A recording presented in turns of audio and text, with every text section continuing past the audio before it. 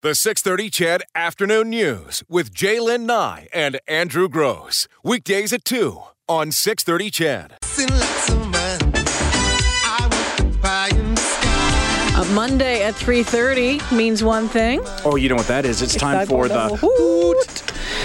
Retail sales in Alberta hit a fresh record high in June, smashing the previous record set pre-recession in October 2014. That sounds like great news, but apparently retailers aren't rejoicing. To find out why, Todd Hirsch, the senior economist at ATB Financial, joins us. Hey, Todd. Hey, guys. How are you? Pretty darn good. Why isn't this straightforward good news, Todd? Well, I mean, it is good news on one level because it does show that Alberta shoppers, they've shaken off a lot of those recession blues. They're out there spending some money again. Over the last 12 months, things have improved, and now we're back at a new record high. So we're back to where we were in 2014. So that's good news on the surface. But for a lot of retailers, it really represents 3 lost years, almost 3 years of lost sales. In other words, they are far behind where they thought they would be at this point. So we're really just back to where we were at the end of 2014. A lot of retailers at that point were seeing retail sales in Alberta growing at about 2% a year. And they might have done some projecting out, thinking 2015, 2016, 2017. That retail sales are going to continue at that same pace. And then, of course, they didn't. They really fell off during the recession. Okay. So we're back to the levels that we were at. But if you were to draw a straight line, and this, by the way, is not a recommended way to forecast things, but if you were to look at the way retail sales had been growing pre-recession and drew a straight line on a graph, we're about 22% below where we would have been, perhaps, in absence of a recession. So we've got a lot of ground to get caught up on, and that's probably why retailers are still feeling like it's kind of slow out there. So quick question, then I'll really dive into these numbers. Are these numbers adjusted for inflation?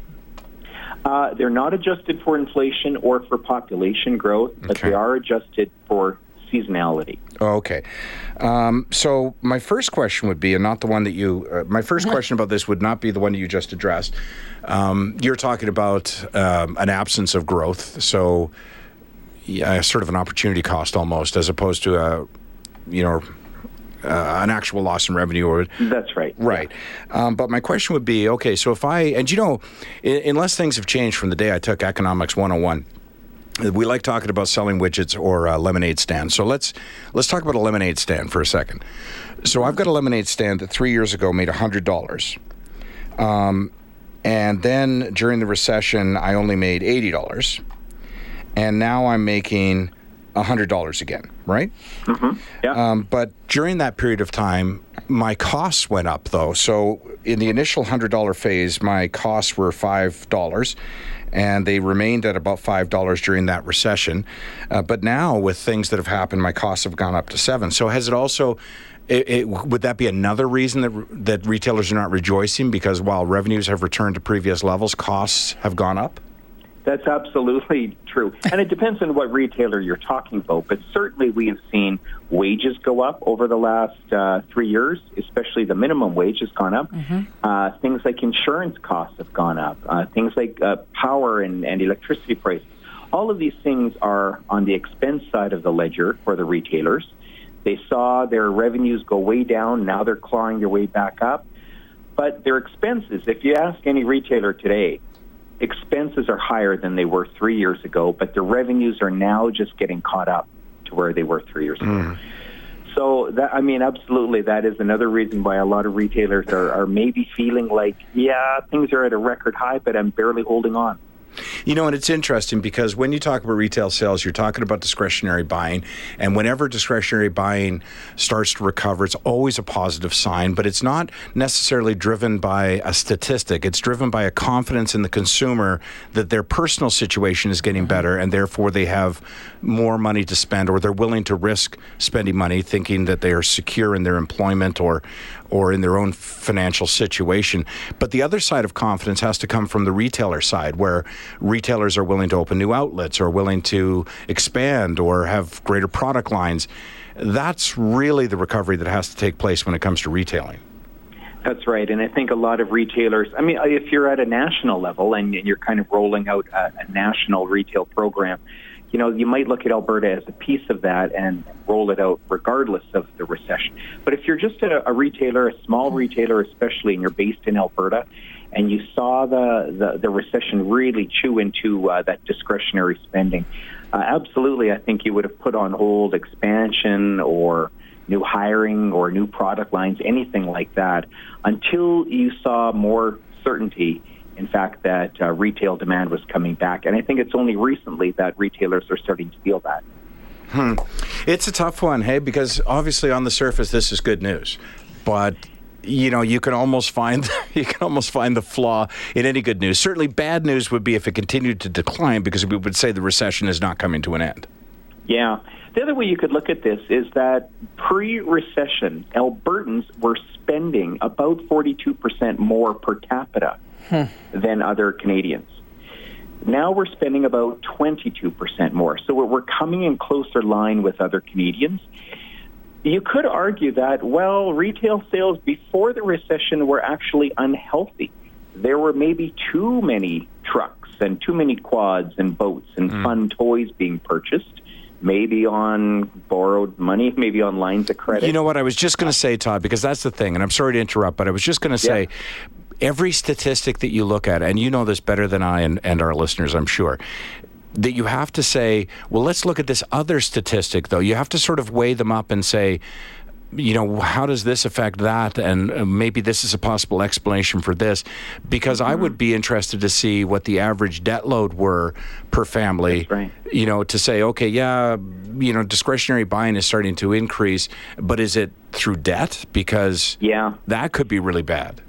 Absolutely. And we knew before the recession, Albertans were already at record household debt levels, debt to your income, and that has continued to grow.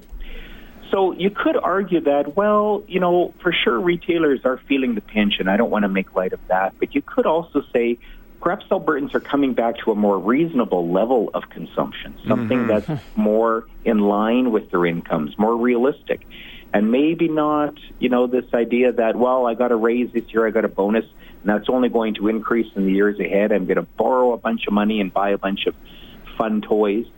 You know, I think everyone understands there might have been a little bit of overconsumption. For sure. And for the downturn. For that matter, consumers could just be tired of waiting. You know, they've wanted to buy that boat for years. So we're just going to go do it. We're just going to go do it, right? Yeah.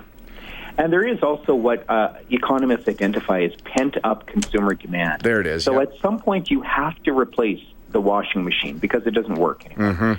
At some point you have to replace your vehicle because it's getting too costly to repair or maintain. At some point you have to buy new clothes, although for most Albertans that's probably not a big problem. But it's a pretty big one for you, though, Todd. I mean, let's be honest, that's top of the list. Leave me out of this. I might be skewing some of those. Yeah, no kidding. Todd's like, new clothes. What are old clothes? But pent-up consumer demand. You can put off buying certain things for a while, but at a certain point, regardless of if you're feeling confident about your job or not, you have to actually sort of pull the trigger and make that purchase. Yeah, and that's what I really enjoy about... That's exactly what I told my husband yesterday. Really, eh? Yes. Because, you know, think about it. Like, think about, you know, you've mentioned cars and the furnace, but think about the roof on your house, for example, right? Where you just go, okay, I'm going to put it off for another year, I'm going to put it off for, you know, and there comes a point, as you say, Todd, that you can't put it off anymore. But the other thing that happens is there comes a point at which those who provide that service say, you know what, I've got to kickstart my sales, so their prices start to come down a little bit, right? And you know, suddenly you get that sale that you didn't get before, but the profit margin's been reduced. So that's what I love about economics, to be honest with you. Was that out loud? I know, but I just love all the moving pieces, because if you find an economist who's willing to tell you that this is the exact reason for something, you've found yourself a fraud. Absolutely. There's a lot of moving parts, and one thing affects another thing, and there's lots of angles and ways to look at what's happening. And it's always a reminder, you don't want to look at just one economic indicator in isolation and draw a lot of conclusions. You've got to look at a lot of things going on. But if you want to sleep tonight, let's just leave it that retail sales are up. Retail sales are up, and even though they're behind where we thought they might be, they have been increasing steadily over the last year. Yeah. So overall, I would take that as a pretty good indication that Albertans are feeling better about the economy today. Economists and meteorologists. the two guys will tell you what's probably going to happen, but hedge their bets on why it might not. Well, they've got satellites and GPS to help them out. We don't have anything like that. Very true. Todd, thanks for this. We'll chat next week. Always fun. Thanks, guys.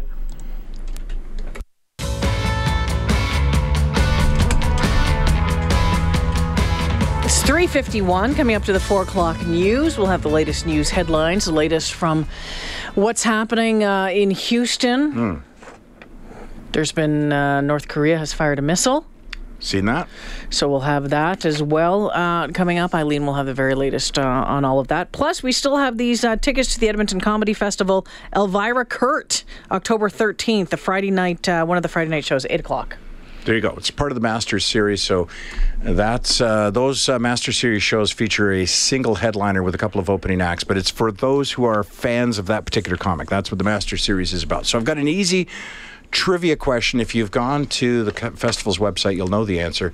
So give us a call right now, 496-0063, 496-0063. Easy question for you if you've visited atbcomedy.com already, which I know many of you have because we have a little hit-o-meter on there, so it's been getting a lot of hits lately.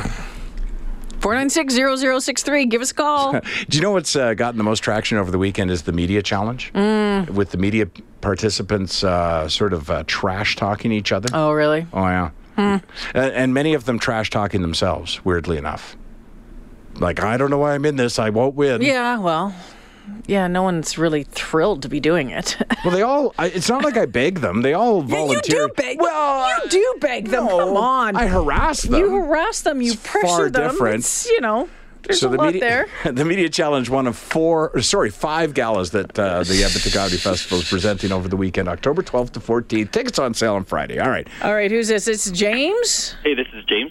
James, how's it going? Have you been to the festival before, James? I have not. This is the first time that I'm in town when it's here, so I'm really excited to take it a couple shows. Well, that's why we moved it from Thanksgiving, because I always thought that there would be the same number of people coming to town as there would be leaving town, but no, apparently I was wrong.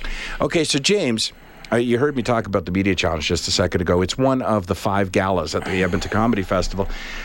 This is an easy question if you don't panic, and the tickets will be yours, okay? Okay. We have 5 galas, and every one of them has gala on it except for one. So, Date Night Gala, for example, Best of the Fest Gala, but one of the galas doesn't say gala, but it's still a gala. Which one is it? The media challenge? Exactly. It's simply the media challenge. Right. There you go. They're yours. That's awesome. Oh, that's great. You're going to really enjoy Elvira Kurt, too. Yeah, that's good. Awesome. I've never heard of her, but it sounds like she's... You will, yeah. You know what? And I'll tell you, I'll just say it. She's huge on another government-owned network. That's who knows her. I see. But you'll be a fan after it, I guarantee it. Oh, that's great. Perfect. Have a good time. James, hold the line. We'll get some more information from you, okay? Great, thanks. Awesome. Enjoy the show. We have tickets to give away all week. Different shows all week. Really? Yeah. Okay. Well, you should know that. Do you know I don't handle all the small details of this thing? I probably did agree to that at some point, and if they have the tickets, I must have probably signed off on something. Off. There you go. There you go. Good stuff. Bizarre story. Have you ever lost something only to find it years later, or maybe a couple months later, but years later in some cases? There was a story just a couple weeks ago. Yeah, the engagement ring that was lost, and then it came up wrapped around a carrot this year. And G had the best line at the time. I'll give her credit for it again. It was, so that was a 1-carat diamond ring. Yeah. Not bad. Not bad at all. Well, this story also involves an engagement ring. 9 years ago, this woman, they were vacationing in Italy, went to see some family, her husband's family. That's right. And she lost her engagement ring. Yeah, Lost it. And I don't know if there's a lesson to be learned from any of these stories. It's let's get those engagement rings sized, because they seem to be slipping off fingers all over the place. Yeah, and insure them. So yeah, this ring just slips off her finger 9 years ago outside the family home. and they can't find it. And there's, the sidewalks have cracks in them, and they assume that it's gone down one of these cracks. They look, they can't find it. And then I guess there was a really heavy rainstorm that night. And it's all downhill. It's all downhill, yeah. and, everything flooded. So, they just thought, okay, well, it's been washed away. They'll never find it again. They replaced the ring. She got a new one. Got a brand new ring. So maybe this is a conspiracy among... No, it's not. Okay. So she just came back. They just went over. 9 right. years later, they go back over there. They're hanging out one night outside of the place. Someone says, "Here, pull up a table, sit with us." Yep. And the husband keeps seeing a flash. Like something just a sparkling, speck of light. Sparkling, was across the street. Yep. And every time a car drove by, caught the light, said, "Oh, I wonder what that is, Goes inside, gets a screwdriver, Yeah. walks across the street, starts poking around inside this crack, and guess what? Boom, up comes the ring 9 years later. Come on. Perfect shape, everything's good. That's amazing. The wife didn't even believe him. Thought it was a joke. Yeah, he brought it in. Look what I found. She thought perhaps he'd replaced it, gotten a duplicate, made something. But no, it's the ring. And it's apparently been sitting in a crack outside the family home for 9 years. And, just never mind the fact that what are the odds that it would sit there for 9 years and not, but what are the odds he'd happen to be back there sitting outside looking across the street and a headlight would catch it, or that something would flicker in there. And then he would think, I'm going to go get a screwdriver and see what's down there. And if it's been there for 9 years and it's not covered in dirt and muck or whatever it is, like it was sparkly still enough. Forever. Yeah, as long as they're not caked in mud. I suppose, yeah. But it had to be that close to the surface the whole time, really. Or unless, I suppose, I don't know, something happened that caused it. Or something. Yeah, but 9 years later. So let me ask you, if it was insured, and there's no information to this effect, but let's say 9 years ago he got the payout from the insurance company. I have no idea how that works. Well, yeah. Do you phone the company and say, I found it? I don't know. Probably should. I don't know. Or is there a statute of limitations on that? I have no idea. I don't know either. Would it even cross your mind? Probably. Yeah. Mm-hmm. Because my rings are insured, so if I had to deal with it, yeah. I'm going to just be honest with you. I don't think I would. Does that make me a dishonest person? No, it probably makes you the majority. Yeah. It's like I'm sure that would be more trouble for them to go back and adjust the books. I'm going to save them that hassle. Have you ever lost something only for it to show up years later? Let us know at 6:30, the 4 o'clock news straight up. The 6:30 CHED Afternoon News with Jaylen Nye and Andrew Gross. Weekdays at 2 on 6:30 CHED.